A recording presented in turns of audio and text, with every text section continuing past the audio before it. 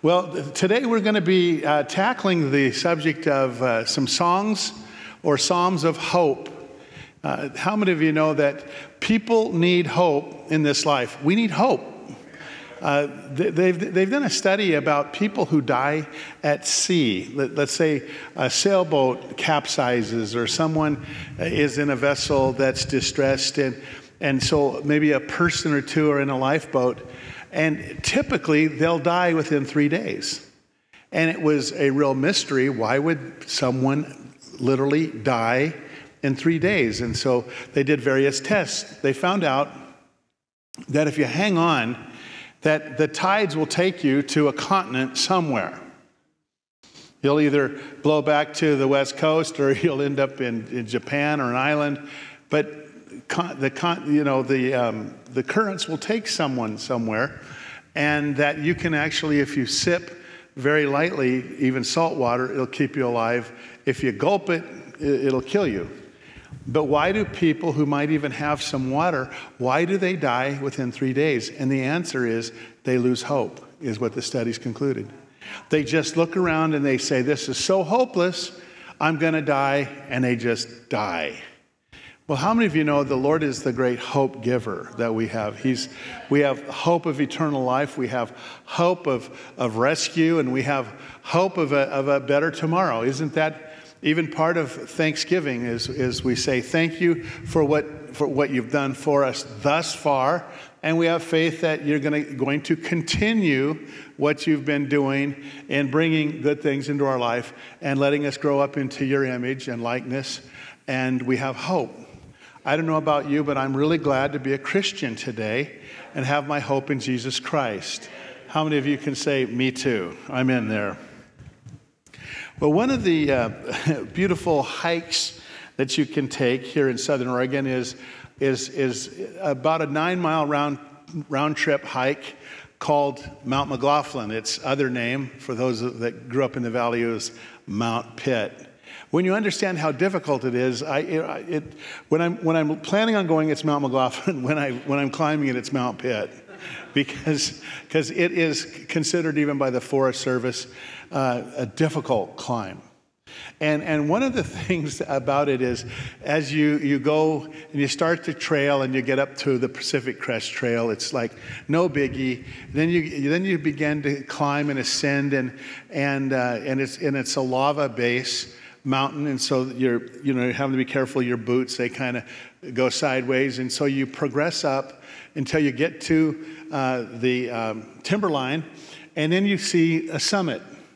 When you climb to the summit, you're going, woo, I'm almost here. That summit has a nickname, Heartbreak Ridge, because it's a false summit. You get up on it and you go, yeah, I'm on top of this spur, but there's mountain still ahead, and it's even steeper, and it's even more challenging. And then you have a gut check, literally. You want to see if you have any guts left. And the 2 times I climbed it, I didn't realize I had heart trouble. And so the first time I crawled up with Gino praying for me, offering to carry me, and I actually made the summit. Making the summit, it was gorgeous. And I didn't realize I was needing heart work and stents and all that. Second time I went up, still I hadn't had any of that done, and I stopped because I knew how difficult that last bit was. Heartbreak Ridge. You know, a lot of people think that coming to Jesus, that everything is just going to be peachy keen. You know, and sometimes people evangelize with a real false proclamation. Hey, come to Jesus and all your problems are going to be over. No, some of them are. Like going to hell, I find problematic. Yeah. That one's cured by coming to Jesus. But not having to work on the road, meaning live this life and wear out my tires, because roads chew up tires. We've all replaced tires, and so we call living life as where the rubber meets the road.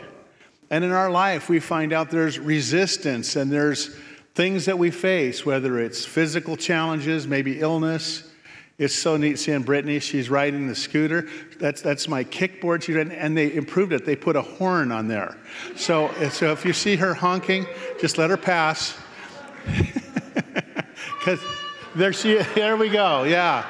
So we have physical challenges, right? And Wendy's probably watching on live stream, and Kim, and you have physical challenges. And well, I'm a Christian. Should I have anything that's in my path? I want to not have Heartbreak Ridge in my life. I want to just be at the top, or better yet, my idea is, Lord, grant me so much money that my friends who have helicopters drive me to the summit and put me there with picnic basket. But it's probably not going to happen. They'll tell me I'm too fat and I need to walk it. But the apostles and Jesus' teachings were straightforward about the fact that opposition, trial, and difficulties were part of the believer's experience. Drats, who wants that? Hey, I'm coming to Jesus so I can experience trials, opposition, tribulation, etc. It was anticipated and prepared for with a promise of, watch this, eventual victory and triumph. Some quick examples from the New Testament so that we can realize that old and new are in agreement on the major themes of the Bible. The Bible doesn't just switch courses and suddenly everything is completely different, okay? And so we're going to find out this idea that we have trouble in this life. As we look at Psalms of hope, we're going to look at some scriptures from the New Testament. So quoting Paul from 2 Timothy chapter 3, verse 12, he said, yes, and all who desire to live godly in Christ Jesus will suffer persecution. How many of you desire to live godly in Christ Jesus? Could you raise your hand? Wow, you're better than the first service. There was like 8 people raised their hand. I said, well, the altar call is going to be exciting here, you know. We all desire to live godly in Christ Jesus, right? That's why we're here in the house of the Lord. We want to have encouragement and strength, prayers, some worship, and all that good stuff so that we can go and live godly in Christ Jesus. And then here's Nasty Paul, and he's just saying that here's a guarantee. Every promise in the book is mine. Every chapter, every verse, every line. No, some chapters I don't want to quote. Like this one. But here's a promise for me. You, Steve Schmelzer, if you desire to live godly in Christ Jesus, you will suffer persecution. Good news, it has happened. Worse news, it probably will still. Okay, that's the words of Paul. How about Jesus? How many of you think Jesus is the number one expert on Jesus? And he said this, quoting himself, John 16:33, these things I have spoken to you, that in me you may have peace. In the world you will have tribulation. But be of good cheer, I have overcome the world. Wow. So Paul's saying we have persecution. Jesus is saying we have tribulation. Well, what did Peter have to add to it? In 1 Peter chapter 4, verse 12 through 13, he said, beloved, do not think it strange concerning the fiery trial, which is to try you as though some strange thing happened to you. Isn't that exactly how you feel when you suddenly find yourself in a trial? I find myself in a fiery trial. I go, wow, this is weird. It's like a fiery trial. This is sure strange. And then I read Peter. Don't think it's strange. But it seems strange. Don't think it's strange. It seems really strange. Don't think it's strange. How many of you find that when you're thrust into a trial that you didn't volunteer for, you usually think this is really strange? Your thinking is strange. Oh my, he's already insulted the people. It's strange to think that you will not have the word work in your life. I mean, think about it. Jesus, the number one expert on the words of Jesus and intent of Jesus, said you'll have tribulation. Paul, who had, I think he sported about 156 unique stripes on his body. 4 times 40 lashes minus 1. So in my simple high school, night school math from Ashland, that comes out to 156 stripes. He was in the deep. He suffered slander. He suffered betrayal. And you know, many people, one guy told me years ago, he said, man, if Paul had been walking more in the Word, he could have confessed and not had any of those troubles. That's not what the Bible teaches.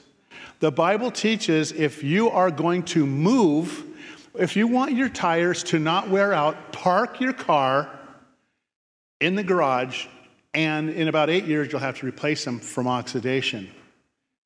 But they will not look worn, but you'll not have movement. How many of you know that some people try to stay away from anything that could be problematic, demand faith, be a challenge, because I don't want to have that thump, thump, thump on my being? I think that we're told in the scriptures that we're to live our life boldly and beautifully, and that there's a second part to this. Peter said this after verse 12 when he said, don't think it's strange that you have a fiery trial, but rejoice to the extent that you partake of Christ's sufferings, that when his glory is revealed, you may also be glad with exceeding joy. So you got to climb the mountain to see the view at the summit. You've got to do life. You and I are living life in real time. This isn't a pretend life. This is your real life. And it's just, you know, pounding on. Unlike that fine work that Mr. Zach Jones did on the drums today. If I was his dad, I'd come and hear him, right? Oh, hi, Josh. Anyway, how many of you know that our heartbeat is pounding? Unawareness, that heartbeat, letting us know that we're mortal and we have one life to live, and we do our best to live godly and to go ahead and say, I won't assign the trials, but when they come, I'm not going to do crazy things like act like, hey, this is out of the ordinary. It's normal. And God will take us through it. And we can be a part of God's glory through it, partaking of Christ's suffering. In the Songs of Ascent, we see similar themes of difficulty that is distressing and mixed with the problems and uncertainty. We see similar themes of difficulty that is distressing, but mixed with the problems and uncertainty is the hope of God's delivering power. Say, hope of God's delivering power. I hope on that all the time. So looking at these Psalms, we're going to be handling Psalms 129, 130, and 131. They're short, and Natalie's down here along with Allie to give me a timer so I can continue to preach and you all get to go home. But we see here in Psalm 129, the psalmist says this, many a time they have afflicted me from my youth. Let Israel now say, many a time they have afflicted me from my youth. Hello, you're repeating. How do you know if you go through trauma, you do repeat? One of the gifts that I have is if you need to obsess about problems, I'm your huckleberry.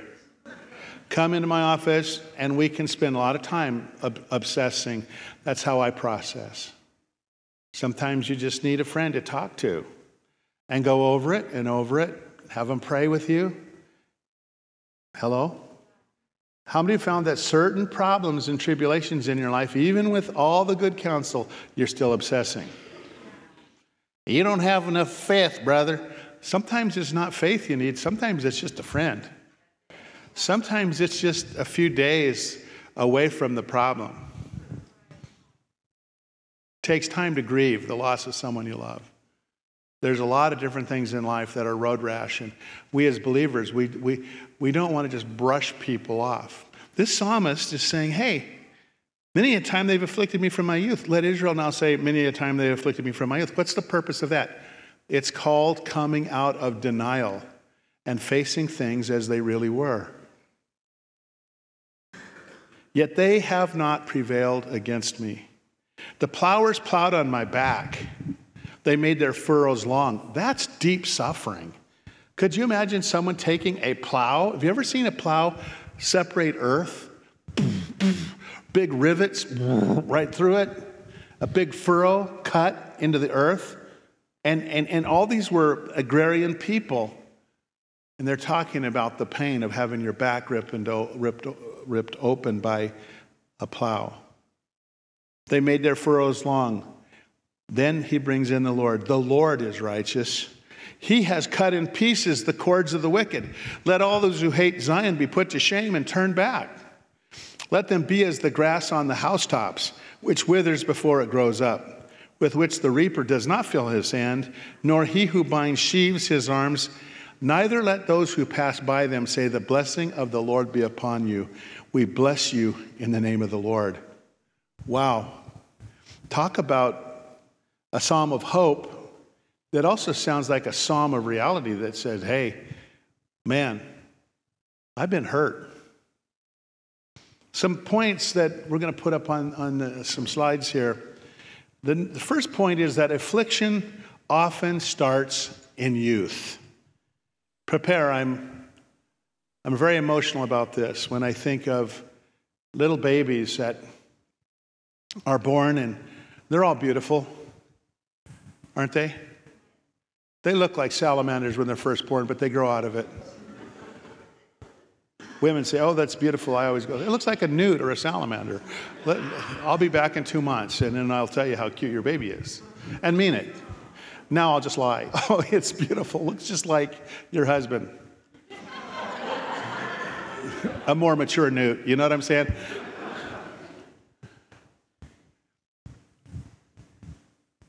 Children get hurt.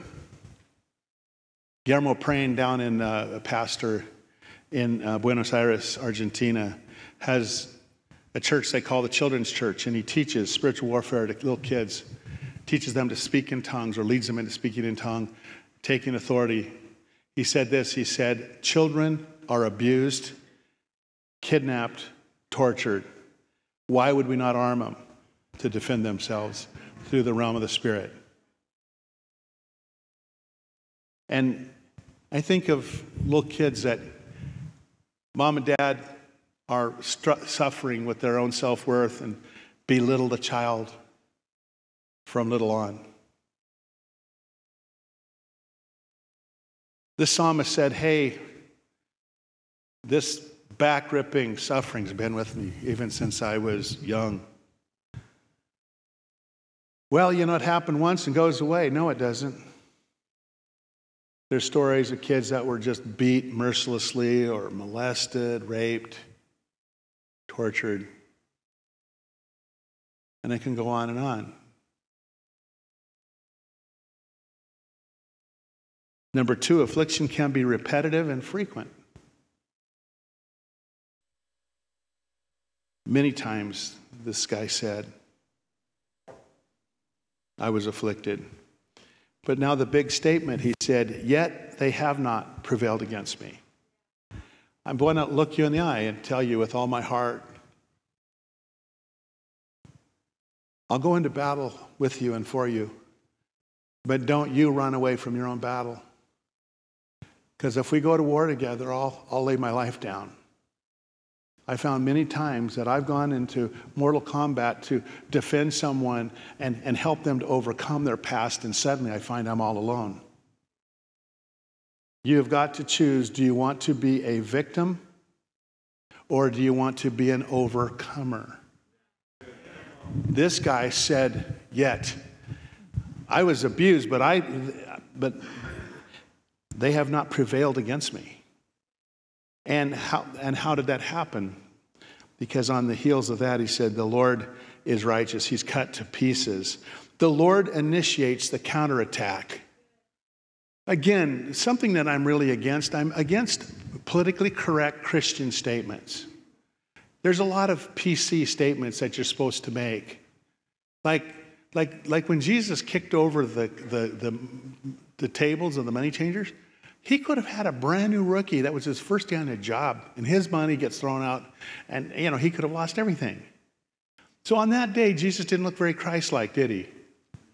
When he kicked over people's jobs, he's kicking their table and he's beating people with a whip. Oh, That can't be my Jesus. My Jesus is the gentle shepherd. Then you don't have a whole Bible Jesus. Because the same Jesus that's the gentle shepherd is going to come back as the Lion of the tribe of Judah and the white horse rider, and he's not going to come suffering on a donkey. He's coming back on a white horse to slay the unrighteous. And we see here that in the Psalms, these people, they didn't live in denial. Well, if I don't think about how I was abused in the past, if I don't think about it, it's going to go away. No, it doesn't go away. It creates dry rot in your life. You've got to be able to know between right and wrong. You've got to be able to face and accuse with love. You treated me in a way that was really wrong. And you deserve to be thrown into hell for what you've done. And I'm not a victim of it. I'm not going to let that define me. But on the other hand, I'm not going to let us just have that quiet silence and act like nothing happened. Something happened. Let Israel say, I've been afflicted from my... Let Israel say. Why? Why do you want to repeat it? Because until you get what's right and you know what's up and what happened, you're not going to be able to understand the Lord's freedom and his deliverance.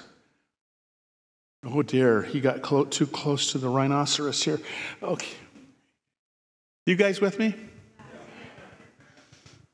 I'm talking about real time. And when I read the Psalms, wow, so real. And the Lord was helping. This guy had hope that he through the suffering, the prevailing didn't work. And that's what happens if you were molested or jilted at the altar or slandered, abused, slapped around. There's a lot of ways that humans do some really bogus things to one another. And part of your freedom is to say, hey, that's not going to define me. Even like Joseph, what you guys meant for evil, the Lord turned it for good. Second Psalm we're looking at is Psalm 130. Out of the depths I have cried to you, O Lord. Lord, hear my voice. Let your ears be attentive to the voice of my supplications. If you, Lord, should mark iniquities, O Lord, who could stand? But there is forgiveness with you that you may be feared. I wait for the Lord. My soul waits, and in his word do I do hope. My soul waits for the Lord more than those who watch for the morning. Yes, more than those who watch for the morning. O Israel, hope in the Lord. For with the Lord there is mercy, and with him is abundant redemption. And he shall redeem Israel from all his iniquities. Very quickly, taking some bullet points from this psalm, Psalm 130. We often cry from depths. Have you ever noticed that you are a better prayer person when you're going through trouble? When things are really going good, yeah, Lord, thank you. Church is good. Kim's good. Kids are good. Even George, he's good. And I'll spend a little bit more time with you later. When I'm going through a trial, a bad one, man, I'm talking to God all day long. Oh, Lord, I need strength today. Lord, you're good. Lord, here I am. I'm crying out of the depths. The Lord has great hearing for people crying from the depths. Jonah said he was in the belly of the whale and he cried out to God and was heard. Solomon was given this promise by God. When I take my people into deep captivity, or Moses was given this and then Solomon prayed it in his prayer. When my people sin and they go into deep captivity, from a far land I'll hear them and I'll bring them home. Don't ever think that if you're in the depths that God isn't there to hear you. He loves phone calls from the depths. They're more sincere. And the psalmist here said, I pray, God, that your ears would be attentive to my prayer. That's okay to pray that God would listen to you. I mean, you're the one trying to pray. Oh, Lord, I don't want to bother you, but if you get around to it, I've got some things we need to talk about. No. Say, me first. Because God can answer prayers simultaneously all over the earth. This psalmist said, hey, let your ears be attentive to my prayer. Third point, God doesn't keep an ongoing record of our iniquities. Iniquities are different than sin in kind of a general way. Iniquities come from iniquitous roots, which means that every one of us since the fall, every human is born not only with a God destiny, but a flaw from the fall. Some people, it might be same-sex attraction. Some people, it might be towards violence. Some people, it might be towards lying to save face, pride.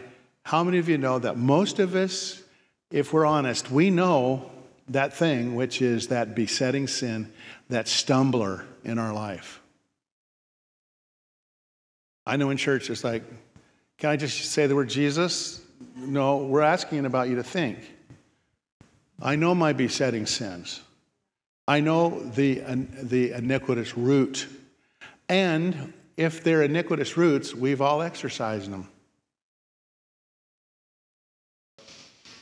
It's so beautiful to have 3 amens. The good news, God doesn't keep an ongoing record of our iniquities. Even in the Old Testament, these guys had to be saved by faith righteousness. Abraham knew he was still short. Moses knew that just keeping the law wasn't enough. David knew. David wrote often about it. And I think for us to just understand this, we're not paying it forward. We're not trying to clean the balance sheet. If you've had one or more sins in your life, you've fully earned eternal rejection. When you come to Jesus, it will be because you want his free gift. And with it, he promises you that I will not keep a record of your iniquities. The fourth one on this slide is forgiveness comes from God, that he may be feared. See, a lot of people want to make sure that Aunt Lucy feels good about them. Well, I want my Aunt Lucy to really respect me, or I want, my cousin Tim to think I'm a good man, or I want my, Aunt Linda to think I'm okay. We need to quit playing to humans, and we need to start playing to God. He's the only source of forgiveness. So it didn't matter if everybody thinks that you are this or that or the other, but you go to the Lord, and being he's the only broker, then I tremble at his word. And I know this, my fear is God. Because someday I'm going to stand before him, and all the shucking and jiving isn't going to cut anything. He will either say, well done, good and faithful servant, or he'll tell me, depart, and I'll be cut a place with the hypocrites. Okay? That's the cold, hard reality of eternity. And so that's why we fear him. He's the source of forgiveness. The next slide, bullet point. I'm personally invested in waiting on the Lord. You're not really calling on God out of the depths if you're having everybody else outsource your prayer. Well, my life's kind of a mess, and I think that Natalie ought to pray for me. Well, that's praying for me anyway, but maybe I ought to get invested. Sir, ma'am, don't just outsource it to your mate. They're closer to God. They need to pray about my need of repentance. No, they don't need to pray about that. You need to pray about it. The psalmist said that he was waiting on the Lord. Then the second point, waiting involves my soul, the invisible part of me. All that's in me gets locked up in seeking God and waiting on him. My mind, will, and emotions. The invisible part of me that can connect with God needs to be invested in waiting on the Lord. The third thing, we don't just wait for some ambiguous answer. It says, in his word do I hope. In the promises of God do I hope. This is why, as long as I'm pastor, we'll have Pastor Steve's pizza party, which is an incentive to get you to get your little babies to read the Bible, and you to get your older body reading the Bible. We need a macro view every year, a macro view of what God said, because how can you cash in the promises that you don't even know are there? How many remember when you get like a recall on a part that your car had? I had a pickup and the airbag. And so I drive in and they say, okay, that's, and the year. And boom, I get a new airbag because I was aware of the rebate. But you know what? They weren't going to stop me on the freeway. Hey, good buddy, I just want to let you know there's a rebate on that airbag. And the same thing happens. We are given the scriptures so we can hope in them. And we have to read the scriptures so we can come and say, hey, you said you're a healer of our body. I read it in Matthew 8. I read it in Isaiah 53. Lord, you healed all that came to you, Lord. You're a healer. And I have an affliction and I need lupus gone, or I need diabetes gone, or I need blindness, lack of hearing. Or deafness would be another way to say it. Then finally on this one, my soul waits more closely for the Lord than a watchman for the morning. Wow. The watchman given the whole charge of the city had to be very alert. The psalmist here said, hey, man, I was even more alert. I was waiting to hear from God with my need. Slide 6. 3 reasons for Israel or believers to wait on the Lord. Number 1, with the Lord, there is mercy. Number 2, with him is abundant redemption. He wants to pour it out on you. And number 3, he shall redeem Israel from all his iniquities. Wow, who qualifies for this prayer? You and I. Do you want to do a test to make sure that you qualify? Can you fog a mirror? Can you go up and go, and there's like moisture there? You're alive. God wants to hear your prayer. This morning already we had a young man give his heart to the Lord from another country, from a whole different faith. And it was beautiful to see his hand and raise up. Wow. Awesome. God is abundant in mercy. And he'll redeem Israel from all his iniquities, which means all that iniquity in my life, those things that I've said, Lord, help me. Help me, God, I'm an idiot. Why do I keep failing in this area? He's saying, hey, little buddy, we're going to get there. I'm not going to leave you overrun with iniquity. I don't know about you. I'm kind of ready to sit down and listen a while. This gives me hope. He's not going to leave us there. Finally, the last psalm is quite short. Lord, my heart is not haughty, nor my eyes lofty. Neither do I concern myself with great matters, nor with things too profound for me. Surely I have calmed and quieted my soul. Like a weaned child with his mother, like a weaned child is my soul within me. O Israel, hope in the Lord from this time forth and forever. This, honestly, is one of my go-to chapters when I'm in deep trouble. How many of you ever had so much trouble in your life that you didn't even know where to start? And I found that you can bring your whole pickup load and just go, God, I don't know how to pray. The Bible tells us in Romans 8 that we can actually pray. Holy Spirit will pray within us with groanings which cannot be uttered. In other words, no one could really imitate him. God. Does this prayer sound familiar? Does this sound like your prayer? God.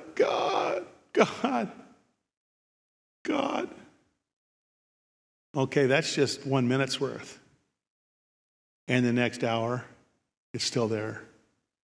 We wait on God. 4 keys to approaching God in prayer. Number 1, a heart that isn't haughty.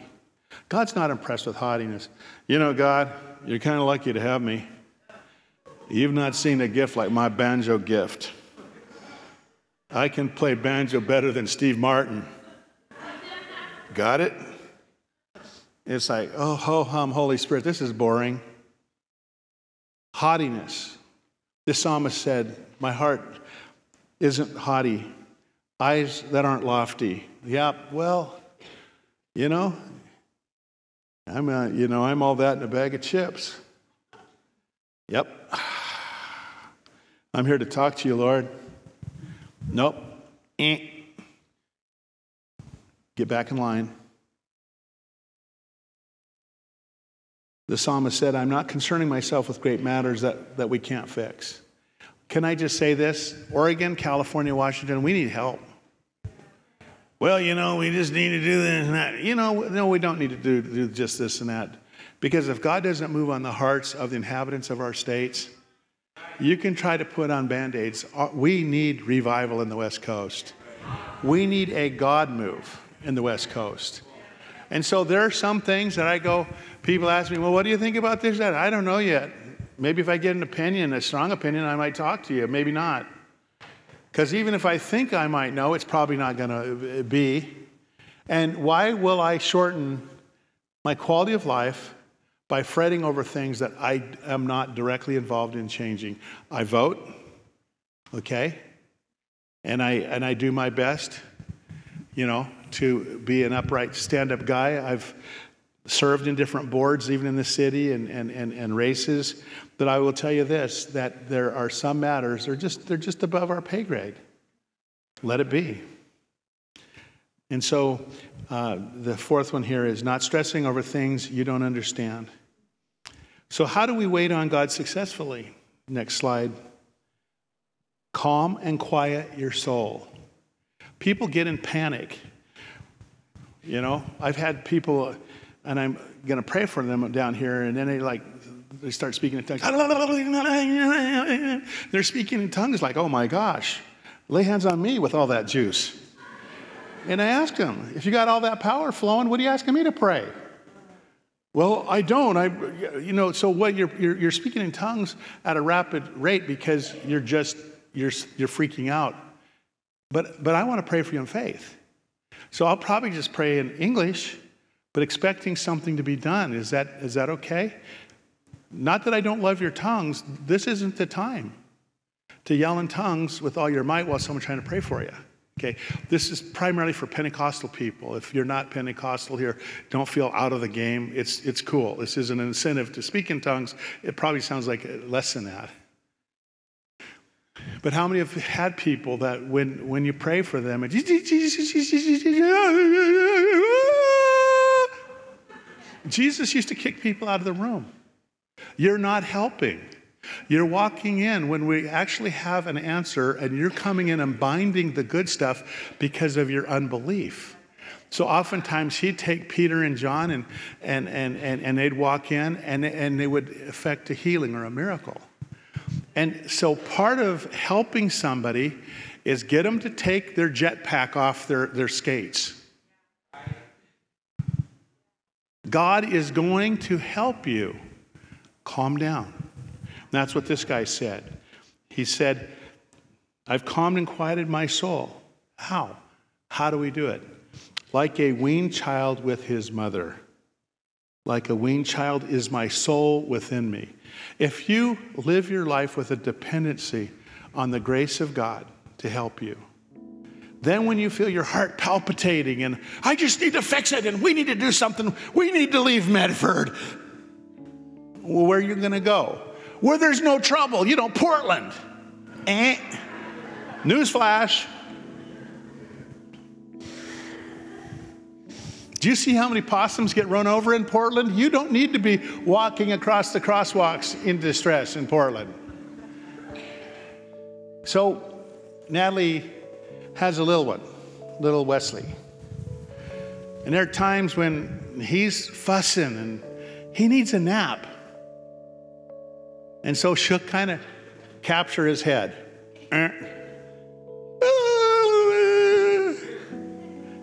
No, his mama loves you. And all of a sudden, he begins to quit panting. And then he falls asleep. And when he wakes up, he finds there's plenty of food. The same people that always loved him are there. There are times we need to go to bed with the Lord. God, I want to leave my troubles. I just want to go to sleep and wake up in your peace. I want to conclude this by reading the last verse. O Israel, hope in the Lord. from this time forth and forever. O believer, hope in the Lord from this time forth and forever. Siempre, always. The Holy Spirit's moving to just do a work right now in our hearts. How many of you can say with me that, like myself, at times we panic and we want to do frenetic, crazy actions? But when we just take off our jetpack, we find the Lord has a plan.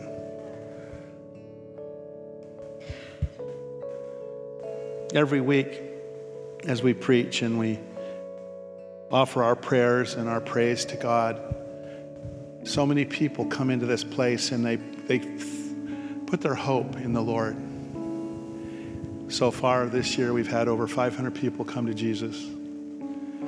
People that are just saying, hey, I've tried all the other things out there. Does Father God really love me? Other people walked out of my life. I wonder what it'd be like if I did not know Jesus and I walked in and I wondered, is religion going to be another scam? I think many people don't come to church because they're afraid.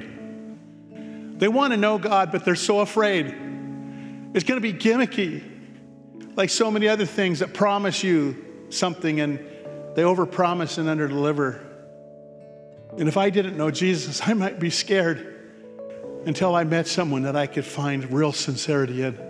And then I'd go to church. And then when I'd feel the presence of God and hear his words, and I'd realize I'm not abandoned. I was created to know this guy, the living God. And that he's made all the preparation for me to know him. He sent his son Jesus to be a human among us. He was fully human, fully God. The Son of God came, lived perfectly, and faced the cross to pay for the sins of the world so that whoever would believe on Jesus could be free of those sins. As a receipt of payment received and accepted, Jesus raised from the dead in 3 days. God was saying, yep, that's the payment. It's been received. And whoever will call on the name of the Lord will be saved. How many of you believers say, man, I want to get saved again. It's just so good. I love it. I love it. So right now, I'd like us all to bow our head and close our eyes. And I'm talking to all of you that came here. And maybe you've found that at times you were left holding the bag and you're all alone. And maybe you were the one that felt affliction, even from a youth. But you want to join God because you found out here today and other maybe encounters that God has done everything to join you. God has come to you through the person of Jesus. He's paid in full for your sins. Every one of you that are in this place and you would like to join God today, you would like to become a believer in Jesus, I want you to raise your hand so I can see. And we're not going to ask you to get up and do anything, but just lift up your hand right now. You're here and you say, I want God. I want to join God. I see a hand right there. There's a couple of hands so far. Come on, get your hands up. Today's a good day. See another hand there? Hallelujah. Today's a good day to receive the Lord. Good day to receive the Lord. With him is abundant redemption, and he'll forgive all your iniquities. We're going to pray a prayer right now. It's a prayer to just invite the Lord to save us. And all of you that raised your hand, pray this prayer with me. And all of you who've already prayed this prayer, pray it again, because I think it's awesome that we always remind ourselves of how great a salvation we have. Could we all pray this? Dear Father, I thank you that you will not leave me as an orphan. But you have come to me in the person of Jesus Christ. You sent Jesus to live the perfect life, to bear my sins and the sins of the world upon himself. I thank you, God, that you raised Jesus from the dead, signifying the payment of sin was effective. And I'm asking right now, forgive me of my sins. Lord, you've done everything to join me, and I want to join you. Save me, God. You said if I would call on your name, that I would be saved.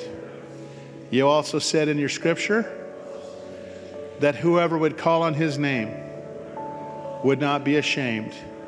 Take away the shame from my life. Lord, I pray that you would completely forgive me of all my sins and iniquities. If you'll be my God, I'll be your servant. If you'll be my Father, I'll be your child. I receive you today, dear Father. In Jesus' name, amen.